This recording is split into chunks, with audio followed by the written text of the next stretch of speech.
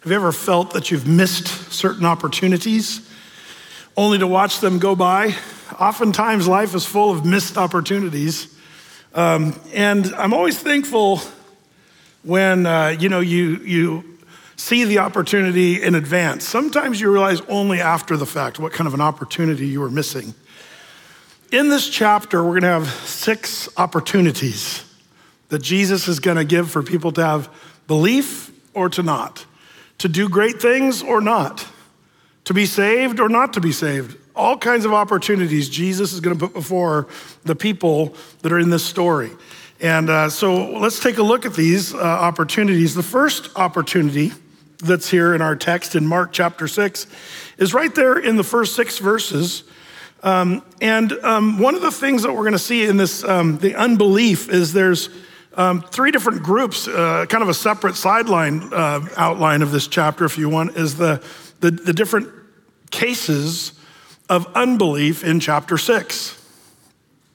In a few chapters, we're gonna have a guy who's gonna say, "Oh Lord, help my unbelief." Do you ever feel that? Lord, would you just help me out here? And if you remember, we have the remedy that the Bible gives to us. We talked about Sunday. Faith comes by hearing, and hearing by the word of God. Faith by hearing, and hearing by the word of God. That's what helps unbelief. The word of God. And that's what Jesus is doing. When Jesus comes and speaks to these people, there should be an imparting of faith. But it's interesting because not everybody chooses to believe. It's an interesting dynamic we're gonna see in this chapter. The 3 cases of unbelief, we'll just kind of give you a quick outline of this as sort of a sideline before we dive in. But the 3 cases is we're gonna see unbelief that's found in Jesus's acquaintances, verses 1 through 6. His family members, his friends, the locals of Nazareth, and we looked at that on Sunday. They were unbelieving because they were close acquaintances. Remember, we talked about familiarity on Sunday, and that was what breeds contempt. And they would not have Jesus do good things. There was nothing done in Nazareth because of their unbelief. The second is we're gonna see unbelief in the enemies. It's gonna be found in Jesus's enemies. They won't believe that he is who he claims to be. And we'll see that in verses 7 through 29. And then also we're gonna see unbelief in Jesus's disciples, of all people. That's in verses 30 through 56. But good news for the disciples, even though there's unbelief found in them, we know they're sort of disciples in training. And so if you have times where you are unbelieving, don't feel bad, you gotta fix the problem. The disciples, if they were unbelieving and they had Jesus teaching them right then and there, do you think we're gonna struggle a little bit from time to time too? Yes, I think that's gonna be a normal thing. Humanity, our flesh, our sin nature wants to not believe. But the more you hang out with Jesus, the more you take in of his word, you're gonna find that faith will come. It's an interesting thing to sort of test your faith. And having faith is something that I think sometimes it only requires some of the more pinnacle moments of your life to reveal if you really do have true belief and true faith. I remember hearing the story of a college student. The professor's assignment was to, have a creative lesson, and it had to be sort of an intellectual instruction. But the assignment was to make sure and drive your point home in a very memorable way. Well, this student got up to do his presentation, and he started with a little string tied to the ceiling of the classroom and a piece of chalk. And he just started swinging it like a pendulum, and he would let it swing, and then he'd mark where the chalk would swing, and when you let go here, how far over here did it go, and it would never have the energy. And he was talking about the law of the pendulum, just carefully teaching. But the professor was getting a little perturbed because it was kind of boring, just kind of the math of the law of the pendulum and all that stuff. But he just kept going, and he finally he attached the string, a child's toy, and started swinging the child's toy. And he's like, "Oh, brother, this guy's gonna flunk." Well, by the end of his lesson, talking about the math and all that, nobody noticed, but in the back of the room there was a big steel beam on the roof. Kind of a big, beam that could hold some weight. And he also had there a heavy chain that was tied to the beam, and it hung down. And he while he was talking, one of his co-buddies, was loading up the chain with 250 pounds of weights from the weight room. big slabs of weight on the chain hanging from the ceiling. And then he said, I'm going to volunteer the professor. Would you please come assist me? And he had the professor stand up against the wall. And then he and a couple friends pushed the 250-pound weights up right up to touch his nose, just barely. And he said, now, we've studied the laws of the pendulum. If you were listening to my dissertation, you will know that if we let go of this weight, it'll swing across the room with great speed and force. And then it'll come back the other way and it'll swing up. But we know the law of we've gone over the math. There's no way that's going to swing. We know this scientifically. Do you guys trust science? He said, Professor, do you believe in science? And he said, well, yes, of course, And he said, okay, well, then here we go, bombs away. And he let go of the weight and through the backside of the room, it swung up. And as it came back, the professor just waited a second, but finally just screamed like a little girl and ran for his life. And he looked at the class, the young student looked at the class, does our professor believe in the law of the pendulum? And the student said, no. And he got an A for convincing with drama and all that stuff. But what are those moments in your life where the rubber meets the road in faith, where you're just gonna have to believe that the Lord is true and his word is true? And there's moments where you're either gonna scream and run and freak out, or you're gonna just truly be that of faith, having faith. There's people in history, in the Bible, there's Stephen in the book of Acts who gave that great, powerful sermon, knowing that those guys were gonna kill him. They gnashed their teeth at him and they were like wanting to kill Stephen, but he preached this powerful sermon and they stoned him to death that day. We have modern day, the Cassie Bernals of the Columbine shooting, asked if she believes in God. And if you say yes, you're pulling the trigger. And she declared her faith in Christ and was killed there. And she shouldn't be a forgotten Christian martyr of the modern days. But there's a lot of people who've stood for faith. And when it came down to it, they were willing to risk their lives and trust the Lord. And really, death is probably the biggest one. Trusting the Lord in death, that there's life after death and that you're going to heaven. That's the big pendulum swing. Are you going to stand and trust that the Lord knows what he's talking about, that there's life after death, that heaven's coming for the Christian who accepts Christ, repents of their sins? This is where faith really becomes very real. It's so easy to sit in a sanctuary like this and pontificate about spiritual matters and talk about things. Oh yeah, we believe in all that stuff. But it's in life when you really do face those challenges. We're gonna see several of those here in this chapter, sort of reveals of faith or no faith. So let's take a look. Let's review verses 1-6 we looked at on Sunday. It says in verse 1, he went out from thence, came into his own country, and his disciples followed him. And when the Sabbath day was come, he began to teach in the synagogue, and many hearing him were astonished. Remember, that's that word that is much worse than astonished. This is a very negative, sort of angry sort of term, saying, from whence hath this man these things? And what wisdom is this which is given to him, that even such mighty works are wrought by his hands? They're acknowledging that he's done miracles. You think that would, do miracles ever really produce faith? The answer is no, no, and no, all throughout the Bible. You'd think the children of Israel would believe after the parting of the Red Sea, oh, they're gonna have faith for this. Don't you think the Red Sea parting's enough for one lifetime to say, yeah, we're gonna pretty much believe God from this point on?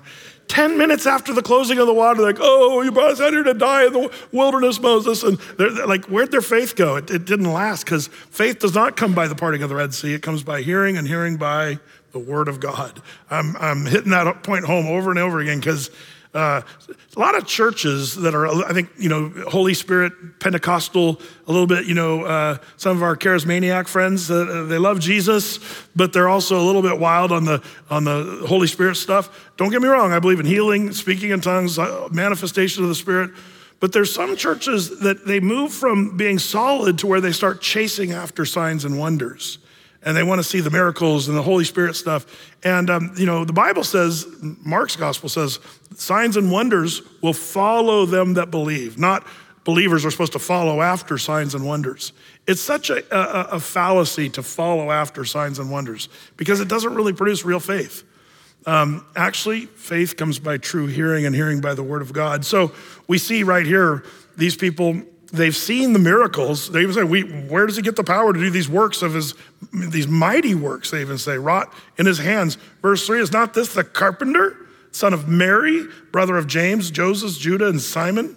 And are not his sisters here with us? And they were offended. Remember, scandalizo is the Greek word, scandalized at him.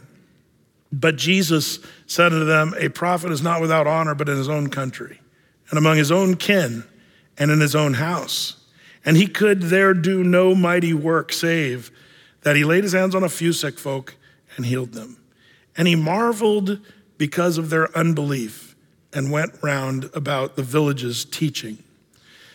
Interesting, Jesus marvels at two things. The first thing he marvels at is the faith of a Gentile, and he says, oh, not so great a faith in all of Israel have I seen as this person, this Gentile. That's the first marvel Jesus does. This is the second marveling where these people have no faith. So we saw that on Sunday, on the weekend services. We called it Nothing in Nazareth. I decided not to call it Nincompoops from Nazareth. I thought it might be not very nice, but they really did reject Jesus, and we saw that. And by the way, Jesus, one of the things that when we see Jesus being rejected, especially by the Jews and his own people, it's really just a continuation of what happened in the Old Testament when they rejected the prophets. In fact, in the New Testament, often the Lord reminds the Jews, you rejected and despised the prophets. Remember when there in Luke, when the rich man and Lazarus went into Hades, paradise and Hades, and the rich man goes into the hot side, and the rich man, or the Lazarus, the beggar's on the paradise side, and he says, oh, please go and tell my brothers, he says, and Abraham says, what, you think you and your brothers have rejected all the prophets of the Old Testament, and you think they're gonna believe now? Like that's the nuance in the New Testament. The Jews are blinded to the truth, and they rejected the prophets and they rejected Jesus Christ. But don't be goofed with some of the theology of some of the churches where they say, well, see, the Jews blew it, so they're done. God's done with the Jews. Nope. There is coming a day where the Jews will realize all the prophets and all of what Jesus did, and they'll realize Jesus is the Messiah. That blindness that Paul talks about in Romans 9, 10, and 11, that blindness will be lifted from the Jews' eyes. And it says, when the fullness of the Gentiles come in, and I believe that's the rapture of the church, then it says, all of Israel shall be saved. What a glorious day coming for the Jews. But it's gonna come at a great price. The tribulation period is one of the reasons the tribulation period is gonna happen. Not for us, because we're gonna be in heaven. But the tribulation is going to happen to wake up a nation of Jews to see Jesus as the Messiah. So one of the things when you see these Jewish people and his hometown people and Jews rejecting Jesus, it's all part of that blinding that's happened from even in the Old Testament prophets. So we saw that on Sunday, this was Jesus' second trip to Nazareth. The first trip didn't go very well either. The people of Nazareth rejected Jesus both times. And so I'm going to call this missed opportunity number 1. Here out of 6 in this chapter. Missed opportunity number 1, to know Jesus Christ. They didn't know him. Remember we talked about his identity.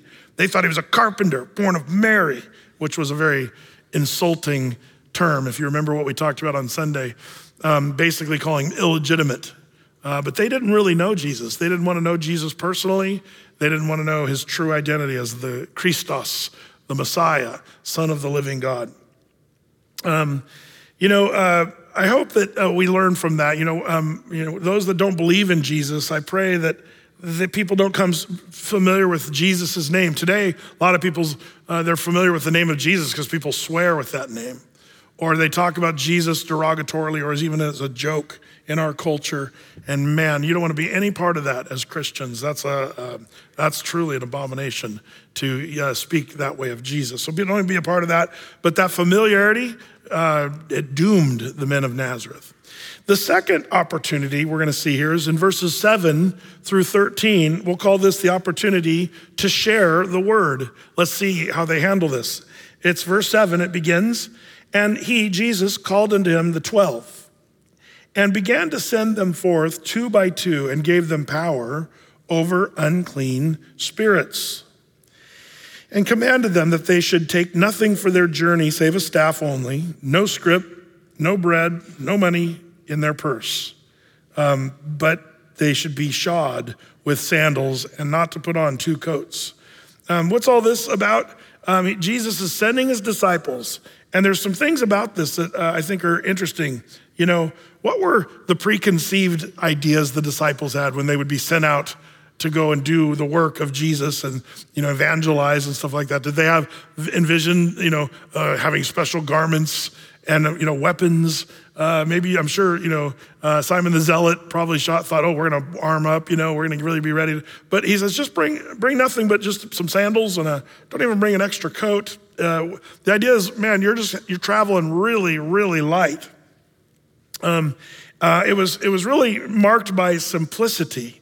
There's an urgency to go, but there's also simplicity. But they were supposed to go in power, not their own power or their own strategery, but they were to go in the power of the Holy Spirit given to them by the Lord. It says that, verse 7, he gave them power over the unclean spirits. This is great. The disciples are ready with the power of the Lord. Notice also they were supposed to go simplicity with the power, but also 2 by 2. I wanted to point that out because that's always a really good model for just about anything you can think of in Christianity. 2 by 2.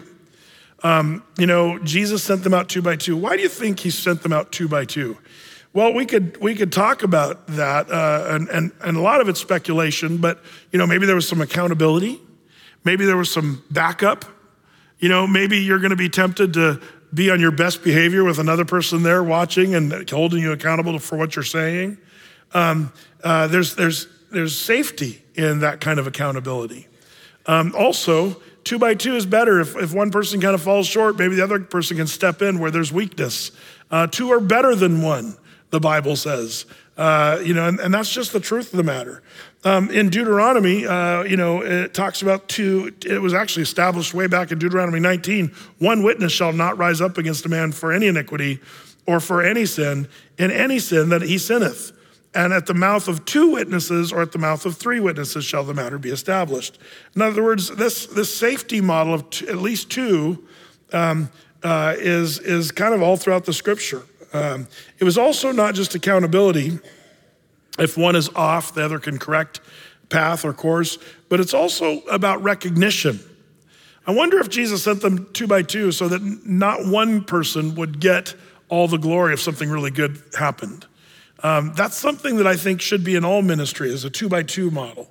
If somebody needs healing, oftentimes as elders, we'll call several elders. In fact, in James 5, when it says, if there's anybody sick among you, call the elders, plural, and have them anoint you with oil and pray. We'll talk about that in a second later on. But it's elders, plural, because I don't think that it's healthy to have one person.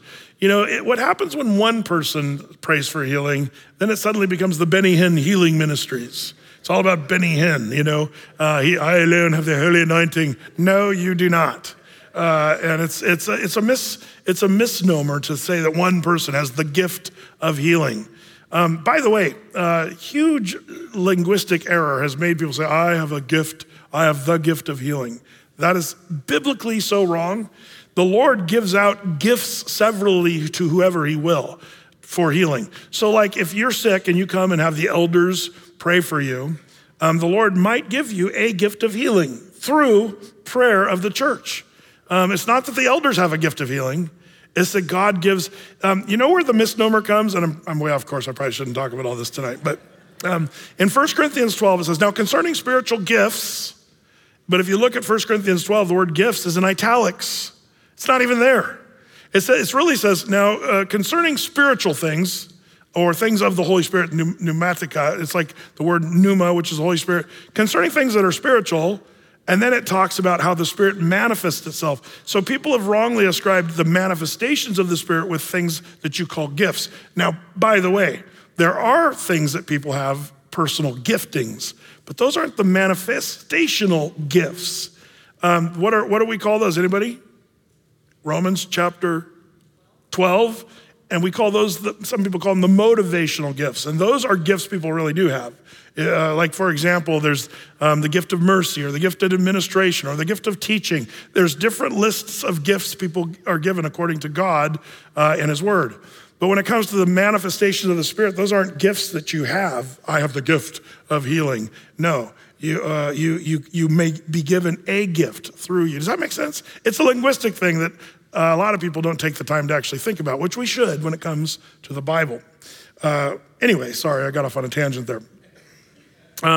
But that's why at Athey Creek, we don't have like just one guy generally praying. As much as we can, we'll try to bring more than one, because when we pray for healing, we won't be, pray, make sure and go to Pastor so-and-so. He's got the gift, you know.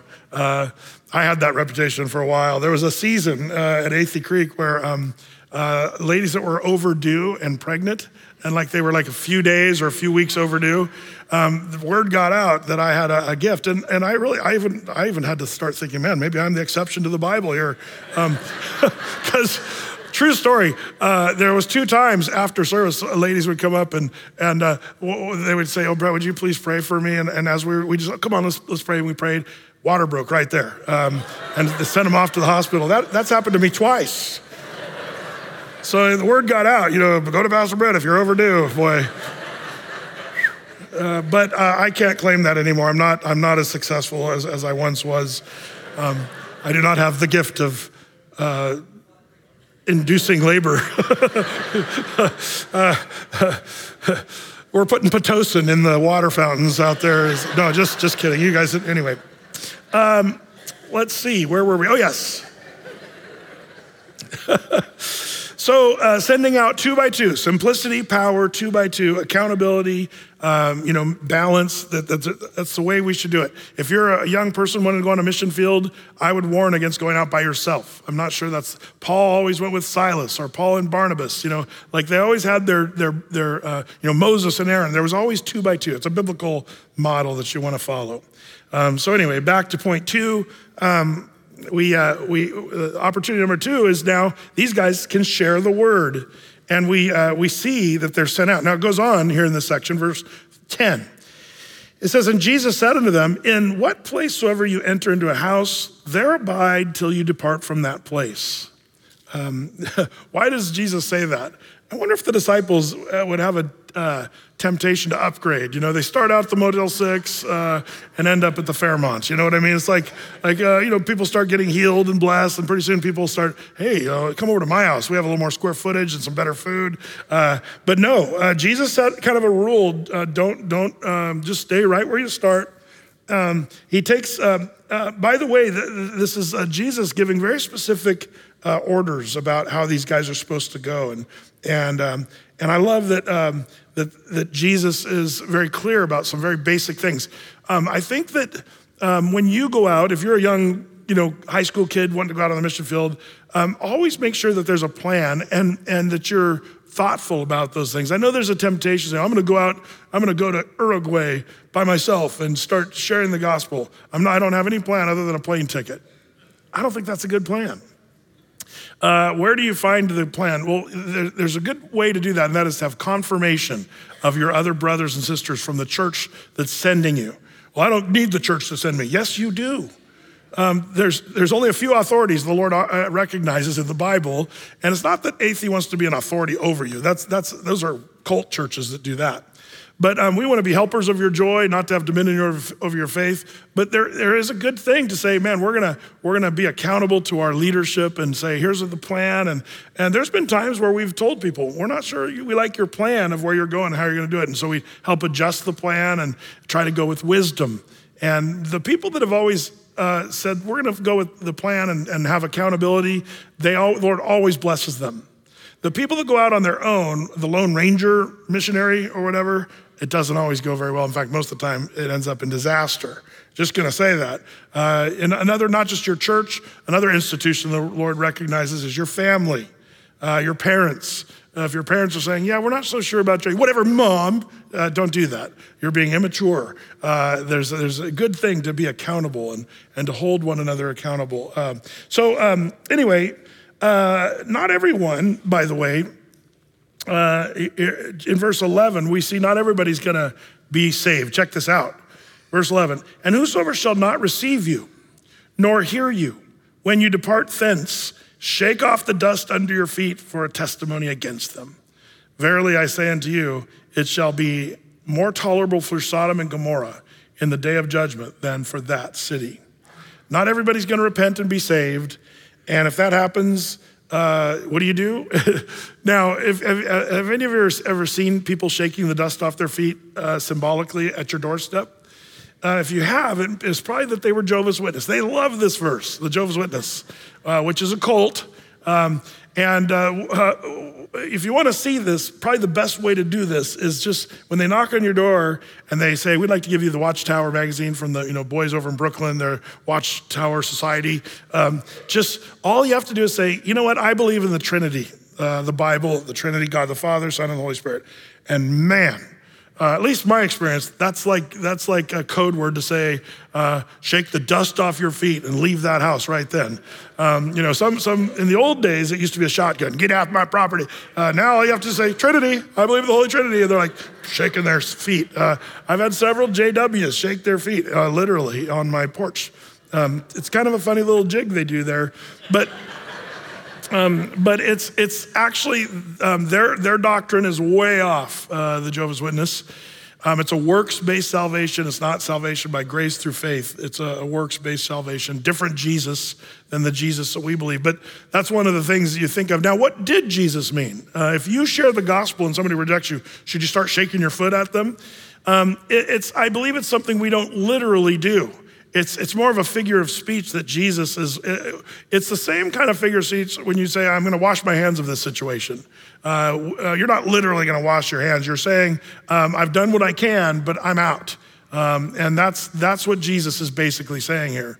So I'm not sure this was meant. It might have been meant literally in those days because they wore sandals and they had dust on their feet, literally. We generally don't, especially here in Portland. Maybe you should start shaking your feet if you live down in Arizona or dusty places. But here, you don't have to shake your feet. It's more a figure of speech. The idea is some people are not going to listen, so just move on. By the way, if Jesus ministered and shared and bunches of people rejected him, do you think people are going to reject the ministry you have? I have to remember that sometimes because as a pastor, it's funny how you're thankful for all the people that get saved and the good fruit and baptism and all the things that we see, but it's so sad when you see people reject and be angry. It's like those almost stick with you, sadly, more than the beautiful stories of blessing. You remember kind of the bad ones. But that's what Jesus is saying. You got to just shake it off a little bit and just keep going. And not everybody's going to believe. And if not everybody believes Jesus, then surely not everybody's going to believe you. And same with Jeremiah. Ministered for 42 years, not one person was saved in Jeremiah's ministry. Do you think Jeremiah had to shake it off a few times? Boy, that's what the book of Jeremiah is about, is him shaking it off, being thrown in a pit, shake it off, being left in a mud puddles, shake it off. Like, it's amazing how poor Jeremiah did that. But anyway, shake the dust off your feet figuratively is kind of the idea. By the way, when do you know that it's time to shake the dust off your feet? Figuratively. When do you know it's time to say, you know what, I've given it my best shot and I'm done sharing the gospel with these people or trying to minister to these people? And the answer is actually not as easy as I wish. I wish I could say at this exact point, but that's sometimes the hard one. But there is a threshold somewhere, and I think you have to be sensitive to the Holy Spirit as you're sharing. If I'm going to err, I'm going to err on the side of just keep going until I really feel the Lord's telling me to pull away. Because some of the people that I've seen saved, it sometimes comes hard and takes a long time for them to be convinced. And I'm glad that there's been times where we stuck with it. But there's other times I kind of get a sense, man, I'm just talking to the wind. Or even as Jesus talked about in Matthew chapter 7, you can jot this down in your notes, Matthew 7:6. It says, don't give that which is holy unto the dogs. Don't cast your pearls before the swine, lest they trample them under their feet and turn again and rend you or rip you apart. There are some people that I don't think have zero desire to be saved or to know Jesus. And there's got to be a point where you're going to say, it's time to move on. Not going to throw my pearls to the swine. I think that's an important thing to remember. Well, Jesus warns, if they don't listen to you, just shake it off, move forward, keep going. They're going to be judged in the day like Sodom and Gomorrah. That's a pretty strong word right there, to say the least. Well, verse 12, it says, and they went out and preached that men should repent. Boy, people need to get back to preaching of repentance. This is something that is so lacking. I talk about repentance every Sunday. When I talk about the gospel, I always say you need to repent. And I always try to quickly define that because the idea of repentance is sort of a big deal. But the word repent is the same word they used in the military to do an about face. It means to go a different direction. This is one of the mistakes the church has made is not, they want to preach the gospel, but they think somehow the gospel doesn't include repentance. It's just God loves you. And then the church starts preaching that he loves you the way you are, which the question is, does God love you the way you are?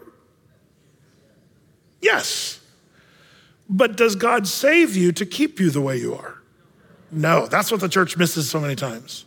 This idea of repentance, God doesn't save you just to keep you in your sin.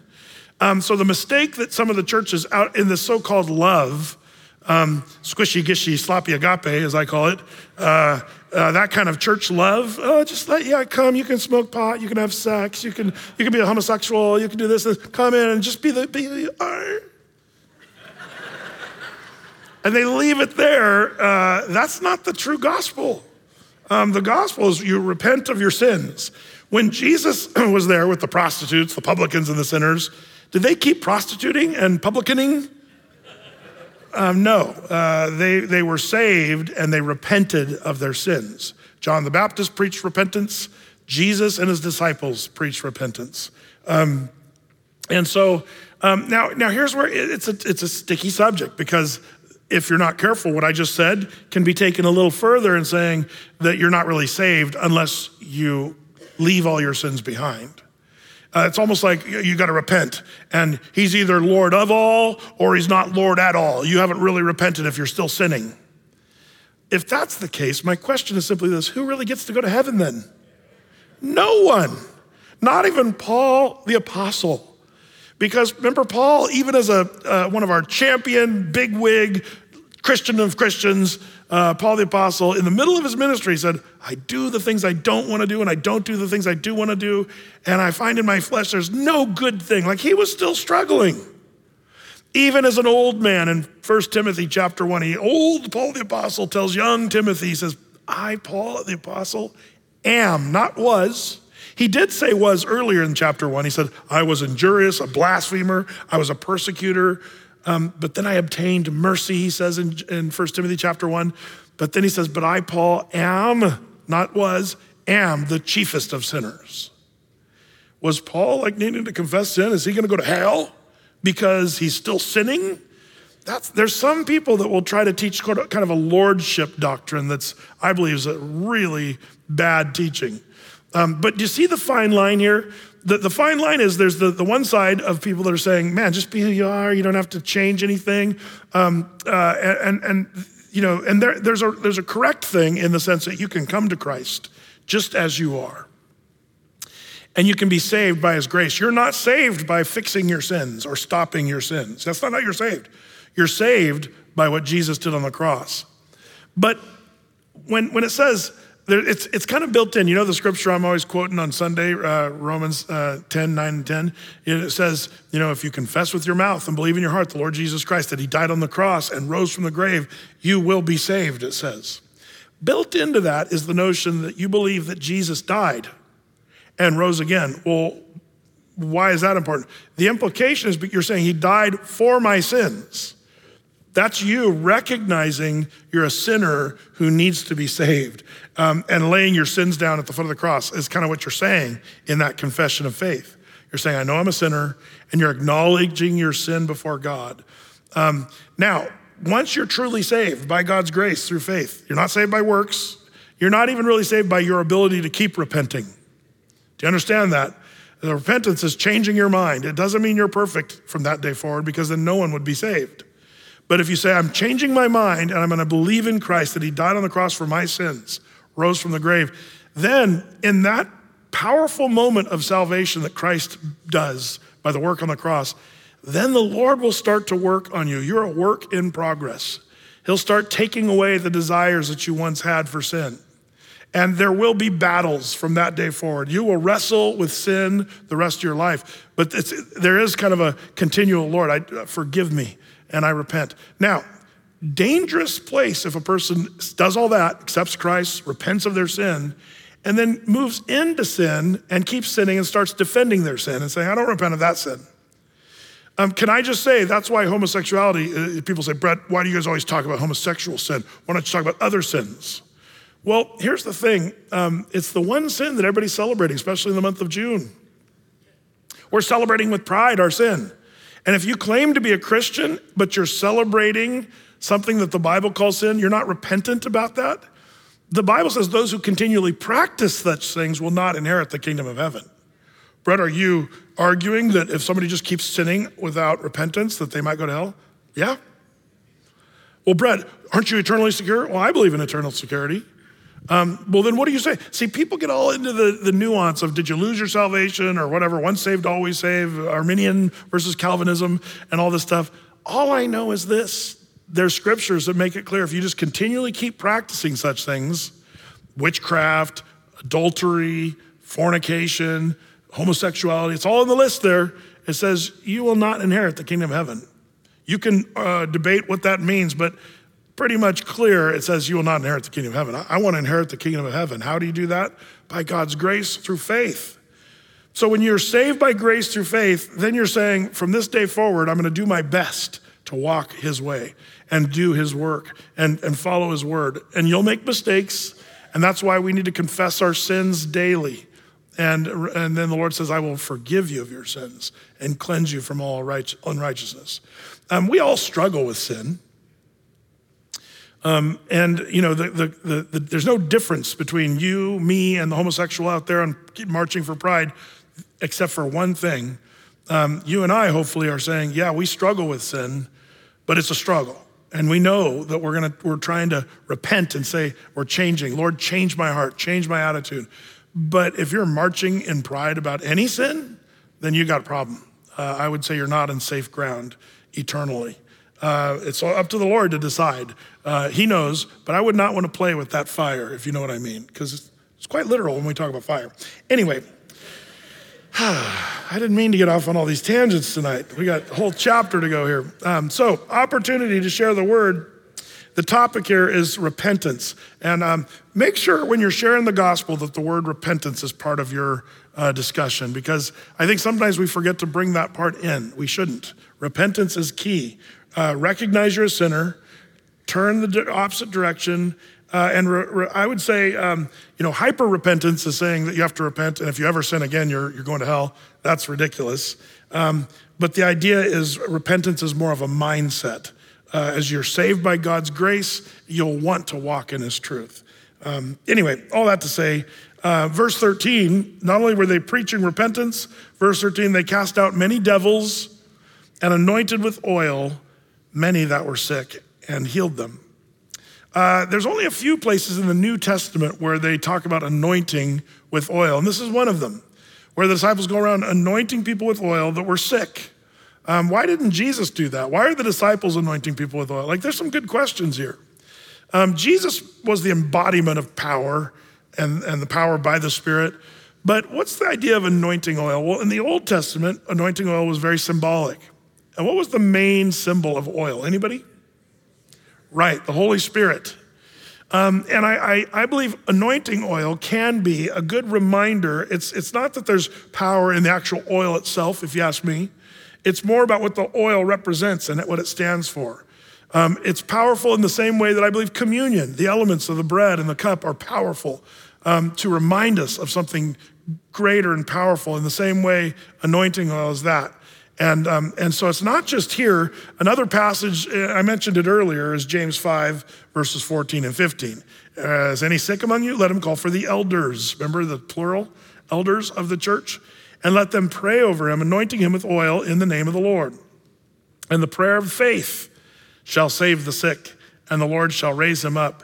And if he have committed sins, they shall be forgiven him. By the way, James connects like Jesus does. Remember the Mark 4, the guy who was crippled, lowered in the roof, and he said, your sins are forgiven. Then he healed him and said, take up your bed and walk. Often healing with the forgiveness of sin is often coupled together. Such is the case here. So call on the elders. By the way, are you willing to do that? We have special services just kind of centered on that. When we do Sunday night worship, we open up that time where there's the elders standing off on the side, kind of out of the main part of the sanctuary, just kind of ready to pray. Elders, leaders, some of our pastoral staff, they're there ready to pray with you, to anoint you with oil, to even give you counsel if you're seeking kind of a quick word of direction or counsel. We have some great men and women. We have our pastors and elders that are men, but we also have some women that are amazing women who are counselors. We call them our Titus 2 women, because the Bible talks about older women are instructing and teaching younger women. And I'm so thankful for our Titus 2 women, great women of faith who pray for and help specifically women too in our church. But why wouldn't we take advantage of going to the elders? Don't say to yourself, the elders will call on each person and see if they need anointing oil lately. That's not going to happen. Some of you act like that. It's like, I kind of find it interesting. I know none of the pastors called me. Well, we didn't know what's going on. I've got cancer, stage 4. You didn't call us? Well, we kind of thought the Holy Spirit would have told you. Like I'm Pastor Rhett driving by the hospital. I'm like, oh, the Holy Ghost is drawing me to go. No, that doesn't happen. Not lately. But ask. It says, if there's any sick among you, let him or her, I would add, call for the elders of the church. We have pastors who would love to pray with you, and take advantage of that. Don't be prideful and think, oh, I got this and I have other people praying for me. This is what the Bible says. Have the elders come. Hey, Brett, are you saying your elders have a special gift of teaching? I just covered that.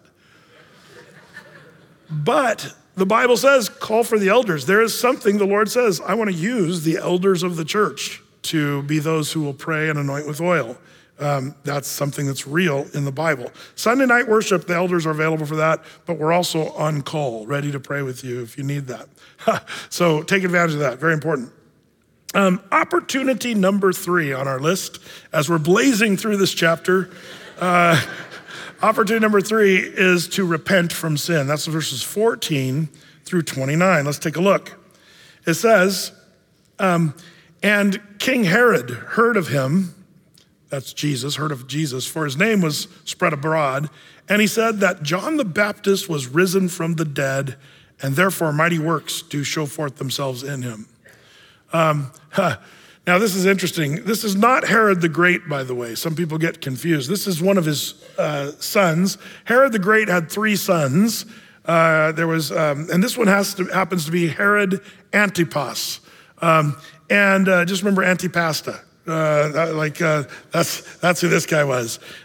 He was very superstitious, and he thinks that John the Baptist has come back to life. Now we're about to hear why he knows John the Baptist is dead. He had a part in that. But he's thinking, now can you imagine a superstitious weirdo like this guy, Herod Antipas, suddenly thinking, John the Baptist is back. And this superstition. Now, this is funny to me because did you know that Josephus, the ancient first century historian, wrote that Jesus and John the Baptist looked similar? They had a similar look to them, which does make sense, by the way, because they were cousins, right? My family, we have kind of an interesting thing. My second cousin, once removed or something like that, one of my favorite guys, I always thought of him as more of an uncle, is Ross Meador. He's living in Idaho now, but he was here as one of our elders for a while. Those of you guys that know Ross, but Ross looks like he's like my dad's brother. And everybody kind of knows the Meador crew, that they all kind of look similar. But what's funny is Ross's dad and my dad's dad were identical twins. So it's really funny. In fact, before I was born, my grandparents dated identical people. There were 2 sets of twins dating. That would have been kind of funny to see, but one of them broke up and didn't get married. But because of that, my dad's dad and my great uncle, I remember my great uncle would come over to our house, and I think, oh, there's Poppy, because they looked identical as my grandfather. But in some ways, the cousins can look a lot alike. And Josephus writes that Jesus and John the Baptist looked almost identical. That's the way he wrote about it in the first century, which would also contribute to the rumor the swirling about who Jesus really was. And remember that we've heard about that. He's John the Baptist, who is John the Baptist? Well, he's Elijah the prophet. Like there was swirling mysteries around John the Baptist and around Jesus. But actually, this is kind of a crazy soap opera. Let's take a look. It says in verse 15, others said that, Jesus was Elijah. We learned that in Matthew 16. Others said that it's a prophet or one of the prophets. But when Herod heard thereof, he said, it is John, whom I beheaded. He is risen from the dead. Wow, this Herod Antipas is a man of faith. He believes John the Baptist is risen from the dead. Interesting. By the way, what happened here? Well, let's just keep reading. It says, verse 17, for Herod himself had sent forth and laid hold on John and bound him in prison for Herodias' sake, his brother Philip's wife, for he had married her. For John had said unto Herod, it is not lawful for thee to have thy brother's wife. How did this go down? Well, we looked at this more in depth when we were in the Gospel of Matthew, so I'm not going to do a deep dive into this, but Herod Antipas, his brother, one of the other sons of Herod the Great, Herodias was his wife, and Herod Antipas fell in love with Herodias, and so she dumped Philip and moved over with Herod Antipas. John the Baptist was known to have gone to talk to Herod Antipas. In fact, we know from Scripture that Herod Antipas was happy whenever he listened to John the Baptist. He was happy about that. And so what's interesting about the happy thing is eventually, because John the Baptist was scolding him and saying, you know what, you should not be with her. And John the Baptist was like speaking the truth. By the way, is it okay as a Christian to tell the truth to people? You should not be married to her. Some people would say, oh, you can't say that. And by the way, I would just remind you in Pride Month that we as Christians need to speak the truth. Love is love, Brett. No, love, remember, 1 Corinthians 13, I think it's verse 6, love rejoices not in iniquity, but rejoices in the truth. Love is not the squishy-mishy thing alone. It can be that too, but it also speaks truth. And I think we as Christians need to start saying the truth instead of just being silent or affirming sinful things. John the Baptist calls out Herod Antipas. Yeah, but Brett, that's not a way to get ahead. Sorry, little beheading humor. That's true. John the Baptist did die here, but remember, as a Christian, death is not the worst thing. John the Baptist was the greatest man born among women. Jesus said that. John, he looked crazy with his camel hair and locust bug teeth in between his teeth with twitchy little legs of bugs and stuff. No doubt, John the Baptist looked like a little bit crazy. But Herod was intrigued by John. And at first, Herod Antipas was made glad by John, and he would even talk to him, probably while he was in prison. But all that to say, this guy, I think Herod Antipas represents the person who likes to hear the sermon, but doesn't want to do the sermon. That's kind of where we find Herod Antipas. And I think that's the problem. Well, anyway, it goes on here where basically, verse 21, where were we? No, verse 19. Therefore, Herodias had a quarrel against him. Can you imagine why? And would have killed him, but she could not. For Herod feared John, knowing that he was a just man and holy, and observed him. When he had heard him, he did many things and heard him gladly. Isn't that interesting? Herod Antipas heard John the Baptist gladly. He liked listening to the guy. By the way, when it says he did many things, well, what did he do? This is a little bit of a Greek word mystery, but is anybody familiar with Kenneth Wuest word studies in the New Testament Greek? It's a great resource, 4 volumes. Wuest was a Greek expert, but he writes in his book, it was basically when he'd hear John the Baptist, instead of saying he did many things, the actual translation is it left Herod Antipas in a state of perplexity. Like John the Baptist would speak and Herod Antipas would go, man, how am I supposed to think now? which is kind of interesting. That's what Christianity does sometimes, doesn't it? It's like you were raised to believe this, and then Christianity kind of blows that up, and then you have to kind of say, what do I do with this now that I'm a Christian? Well, Herod Antipas never really was a Christian, I don't believe, but he was thinking, man, John the Baptist is true, and he seems smart, just man, but he leaves more perplexed than he does changed or transformed. So she wants to kill John the Baptist, but she can't figure out how because Herod kind of likes him. Well, verse 21, when a convenient day was come, she's waiting for a convenient day to kill him, and Herod on his birthday made a supper to his lords, high captains, and chief estates of Galilee. And when the daughter of the said Herodias came in and danced, she's not doing the Macarena, she's seductively dancing in front of this creepy guy and everything, and pleased Herod and them that sat with him. The king said unto the damsel, ask me whatsoever thou wilt, and I will give it thee. And he sware unto her, whatsoever thou ask of me, I will give it to thee unto half of my kingdom. And she went forth and said unto her mother, what shall I ask? And she said, the head of John the Baptist. And she came in straightway with haste unto the king and asked, saying, I will that thou give me by and by in a charger the head of John the Baptist. This is very sad, sick, sinful family doing more sick and sinful stuff. Again, in Matthew 14, we kind of went in depth on this one, but I want to show you the irony of the sense of honor.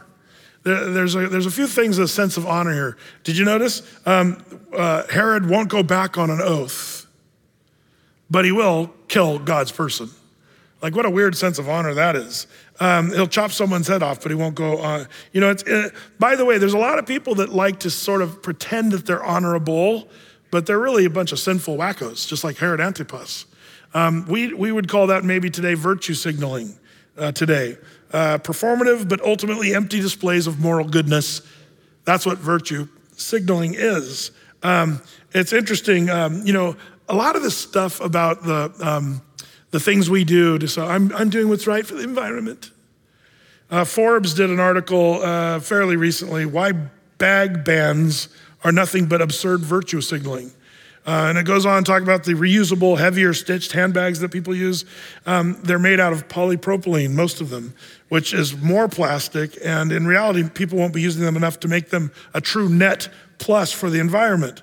And they can't be recycled either. The ones that are, you're saying, well, yeah, but I'm using it over and over again. Well, as it turns out, they showed how these bags, using these bags over and over again, they get really grotesque with foodborne diseases, illness, microorganisms, and for supposedly environmentally friendlier paper bags, which is all kind of a big myth in and of itself. But the article, this is Forbes, not necessarily, some anti-climate change group, but it was interesting to hear, it's just a bunch of virtue signaling.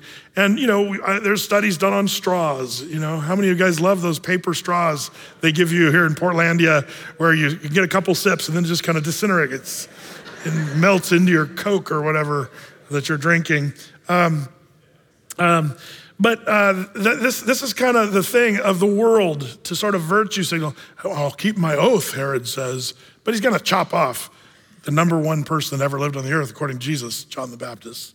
What a weirdo. Verse 26, the king was exceeding sorry, yet for his oath's sake, it says that, he would not reject her. Verse 27, and immediately the king sent an executioner and commanded his head to be brought, and he went and beheaded him in the prison, and brought his head in a charger and gave it to the damsel, and the damsel gave it to her mother. And when his disciples heard of it, they came and took up his corpse and laid it in a tomb. Question, how many heads of John the Baptist are there? According to this article, there's 4 heads of John the Baptist. One of them's in a mosque. At least 4 different traditions point to 4 other locations. One's in Rome, one's in Munich, one's in Damascus, one's in Israel. Different monasteries claim to have but his poor guy, his head's all over the place. I think I told you this in Matthew, where there's a tour group were touring in one museum and said, we were just in Jerusalem and you claim this, they had a head of John the Baptist in Jerusalem, you have one here. And the tour guide, quick thinking, said, well, you'll notice the one in Jerusalem was smaller than this skull. That was John the Baptist's head when he was a baby. This one's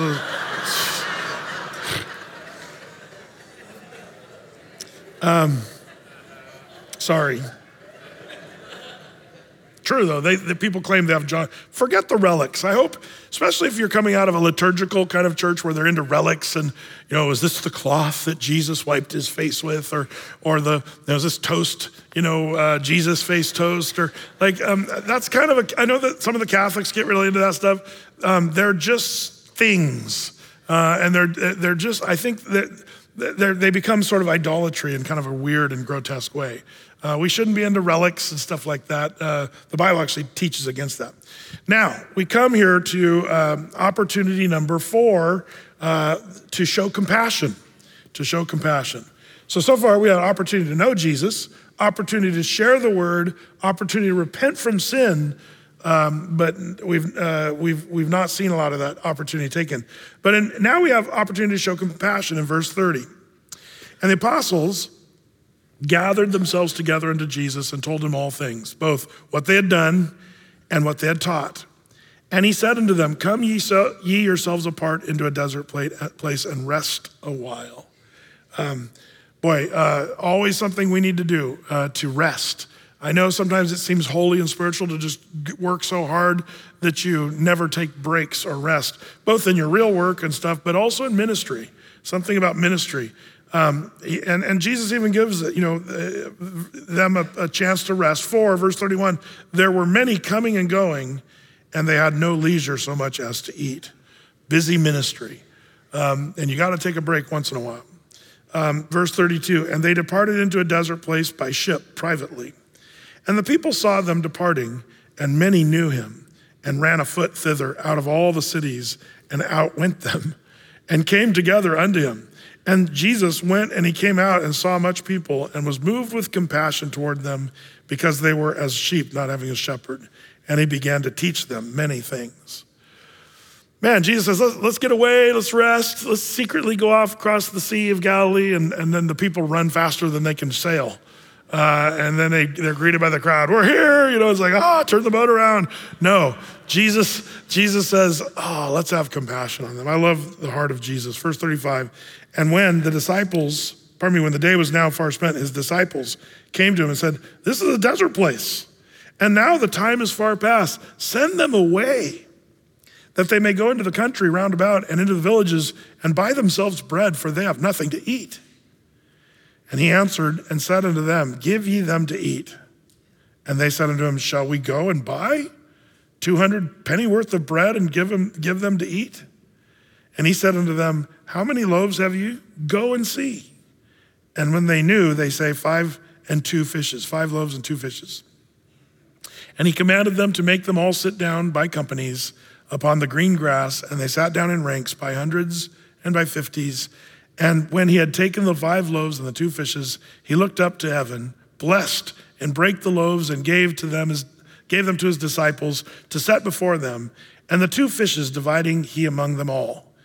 And they did all eat and were filled. And they took up 12 baskets full of the fragments and of the fishes. And they that did eat of the loaves were 5,000 men. We have here the feeding of the 5,000. We went over this in depth in Matthew's account of this, but one of the things about this that's pretty important is to remember that Jesus didn't tell them how necessarily it was going to, they said, should we go and spend this much money? The disciples are trying to think logistically, how should we do this? Shall we go and buy, go to Costco and get some bread? How are we going to do this, Lord? And Jesus doesn't really tell them how. Verse 38, he said to them, how many loaves have you? Go and see. So they're saying, go and buy. And Jesus says, no, go and see. Sometimes you have to just go and see what the Lord just might do because it's out of your ability. The miracle was already underway. As soon as Jesus said, go and see, the miracle was underway. Sometimes I think, you got to just move. And the Lord can't steer a parked car. So you got to start moving. And even before you know, you got to go. That's a good lesson here. So the disciples are sort of lacking faith at first here. Like, what are we going to do? These people are starving. Send them away. But then Jesus says, go and see how many loaves and fishes. And then they see this great miracle. So this is an opportunity to show compassion to the people. The disciples said, get them out of here. They kind of failed in that one, but Jesus was moved with compassion on the multitudes. That brings us to opportunity number 5, to grow in faith. We start that in verse 45. It says, and straightway he constrained his disciples to get into the ship, to go to the other side before Bethsaida, while he sent away the people. And when he had sent them away, he departed into a mountain to pray. And when evening was come, the ship was in the midst of the sea, and he alone on the land. And he saw them toiling and rowing, for the wind was contrary unto them. And about the 4th watch of the night, he comes unto them walking upon the sea, and would have passed them by. But when they saw him walking upon the sea, they supposed it had been a spirit, and cried out. For they all saw him and were troubled. And immediately he talked with them, and said unto them, be of good cheer, it is I, be not afraid. And he went up with them up into the ship, and the wind ceased, and they were sore amazed in themselves beyond measure, and wondered, for they considered not the miracle of the loaves, for their heart was hardened. Interesting, they just saw a huge miracle of the loaves and fishes. Remember when I told you about the Red Sea? Do you still have faith? They just saw the feeding of the 5,000. And not only that, this is the second storm they've been in with Jesus, and like you'd think they'd start getting it. Chill out, man. I know we're in a storm, but remember what happened last time? Now, again, Mark's account of this is much more Reader's Digest, Cliff's Notes version of the story. In Matthew's account, it's much more detailed. But what are some of the differences with the way Mark's account is versus Matthew? Well, in the first storm, Jesus was in the boat sleeping in Mark's account of the first storm. But one of the things Mark does point out is Jesus is not with them in the boat. Now in this one. Now, in the in-depth story in Matthew chapter 14, something big is left out of this account in Mark. Does anybody remember what's probably the biggest thing that's left out of this story? Peter walking on the water with Jesus. Any guesses as to why that's left out by Mark's account here? Do you guys remember who probably wrote the book of Mark? Remember we talked about this at the beginning, that Mark was probably the guy who wrote it, John Mark. But John Mark was Peter's sort of trainee. And some even argue that Peter was the one who gave John Mark all the information, like basically told the gospel to him, and John Mark wrote it down. We talked about that in the introduction to the Gospel of Mark. So then the question is, if Peter did have a handle on this gospel more, and this is where the information of this comes, why would Peter leave that out? I don't know. It could kind of go either way, if you ask me. Was not to be prideful. I walked on the water with Jesus, so I'm just going to leave that out. I don't want to think of them being more highly than they ought. Or was he embarrassed? I sank. I said, let me go in the water, and then I got my eyes off of Jesus. Maybe it was just he was embarrassed to leave it out. But either way, it is funny that they left that part out of the story in this particular gospel. But the thing we learn from Mark that we don't see as much in Matthew is why the Lord calls them out in the sense of the fact that they saw the feeding of the 5,000, but their hearts were hardened, it says here. What an interesting declaration in verse 52. It's like we talked about. They're having the opportunity to grow in faith because they saw the feeding of the 5,000, but it's kind of a fail here. Because they don't have faith. Right after the feeding of 5,000, now they're in a storm and they're freaking out again, thinking it's a ghost and all that stuff. So keep that in mind. They had an opportunity to grow in faith, but they didn't really seem to take that. One more, we're almost done. The 6th opportunity is to receive the Lord's help. And we see that in verses 53 through 56. It says, verse 53, then it says, when they had passed over, they came to the land of Gennesaret and drew to the shore. And when they were come out of the ship, straightway they knew him and ran through that whole region round about and began to carry about in beds those that were sick and where they heard where he was. And whithersoever he entered into villages or cities or country, they laid the sick in the streets and besought him that they might touch, if it were but the border of his garment. And as many as touched him were made whole. Where do you think they got the idea to touch the border of his garment? Remember the woman with the issue of blood earlier? Now that's become a thing. Man, if we can just touch the border, if you just touch him, and I love Jesus for that, because that's all you need is just a touch of Jesus. The psalmist says, oh, taste and see that the Lord, he is good. And boy, once you kind of see and touch Jesus, you'll realize he's the best thing that ever happened to humanity. The opportunity to receive the Lord's help was given. Now, I know it's late, but just give me a couple more minutes if you would, because let's do a quiz time. We're gonna call this pass or fail, okay? Pass or fail. Opportunity number 1 tonight was the opportunity to know Jesus, verses 1 through 6, his old hometown. Pass or fail? Fail. They rejected Jesus and said, get out of our town, we're offended by you. Sad. Opportunity missed. Opportunity number 2 in our list of notes here was to share the word. The disciples were sent out 2 by 2. Pass or fail? Pass. Yeah, many heard the word, and it says mighty works were done by the disciples. So that was a good thing. They had the opportunity to share the word, they took it, and man, the Lord blessed it. Opportunity number 3 was to repent from sin. When we talked about Herod Antipas and his whole wacko plan, pass or fail? Fail. Herod didn't repent, but I think you can see in the story, the Lord gave Herod Antipas many times to repent. And he heard John the Baptist preaching to him, like personally, but he still failed. That's sad. Opportunity number 4, to show compassion. When we're talking about the disciples showing compassion, pass or fail?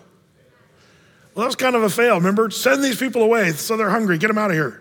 But Jesus was moved with compassion. And Jesus was, I think, trying to teach them to be full of compassion. How do you do? Are you passing or failing on the issue of compassion? Opportunity number 5, to grow in faith. When we talk about the miracle of the feeding of the 5,000 and then the storm, they had an opportunity to say, wow, we just saw Jesus feed the 5,000. Jesus told us to cross over the sea. Pass or fail? Fail, because they freaked out. And the Lord said, these words are brutal. It says their hearts were hardened because they did not consider the miracle of the loaves. They had an opportunity to grow in faith, but they missed that opportunity. And then lastly, opportunity to receive the Lord's help by healing in verses 53 through 56. Pass or fail? Pass. They brought people all over, even if they just touched the hem of his garment. The reason I go through that little exercise of pass or fail is how you doing? Are you passing or failing in your belief, trust, compassion? All these areas, man, there's things we all need to be growing and learning in. May the Lord give us ears to hear, amen? Amen. Lord, how thankful we are. This gospel story is so powerful. And I pray that we'd appropriate these lessons, these opportunities that were given to them, and the opportunities you put before us. I pray that we'd make the most of those opportunities and grow, and that we would pass and not fail. So give us strength, give us wisdom. Bless these your people tonight as we go our way. In Jesus' name, amen.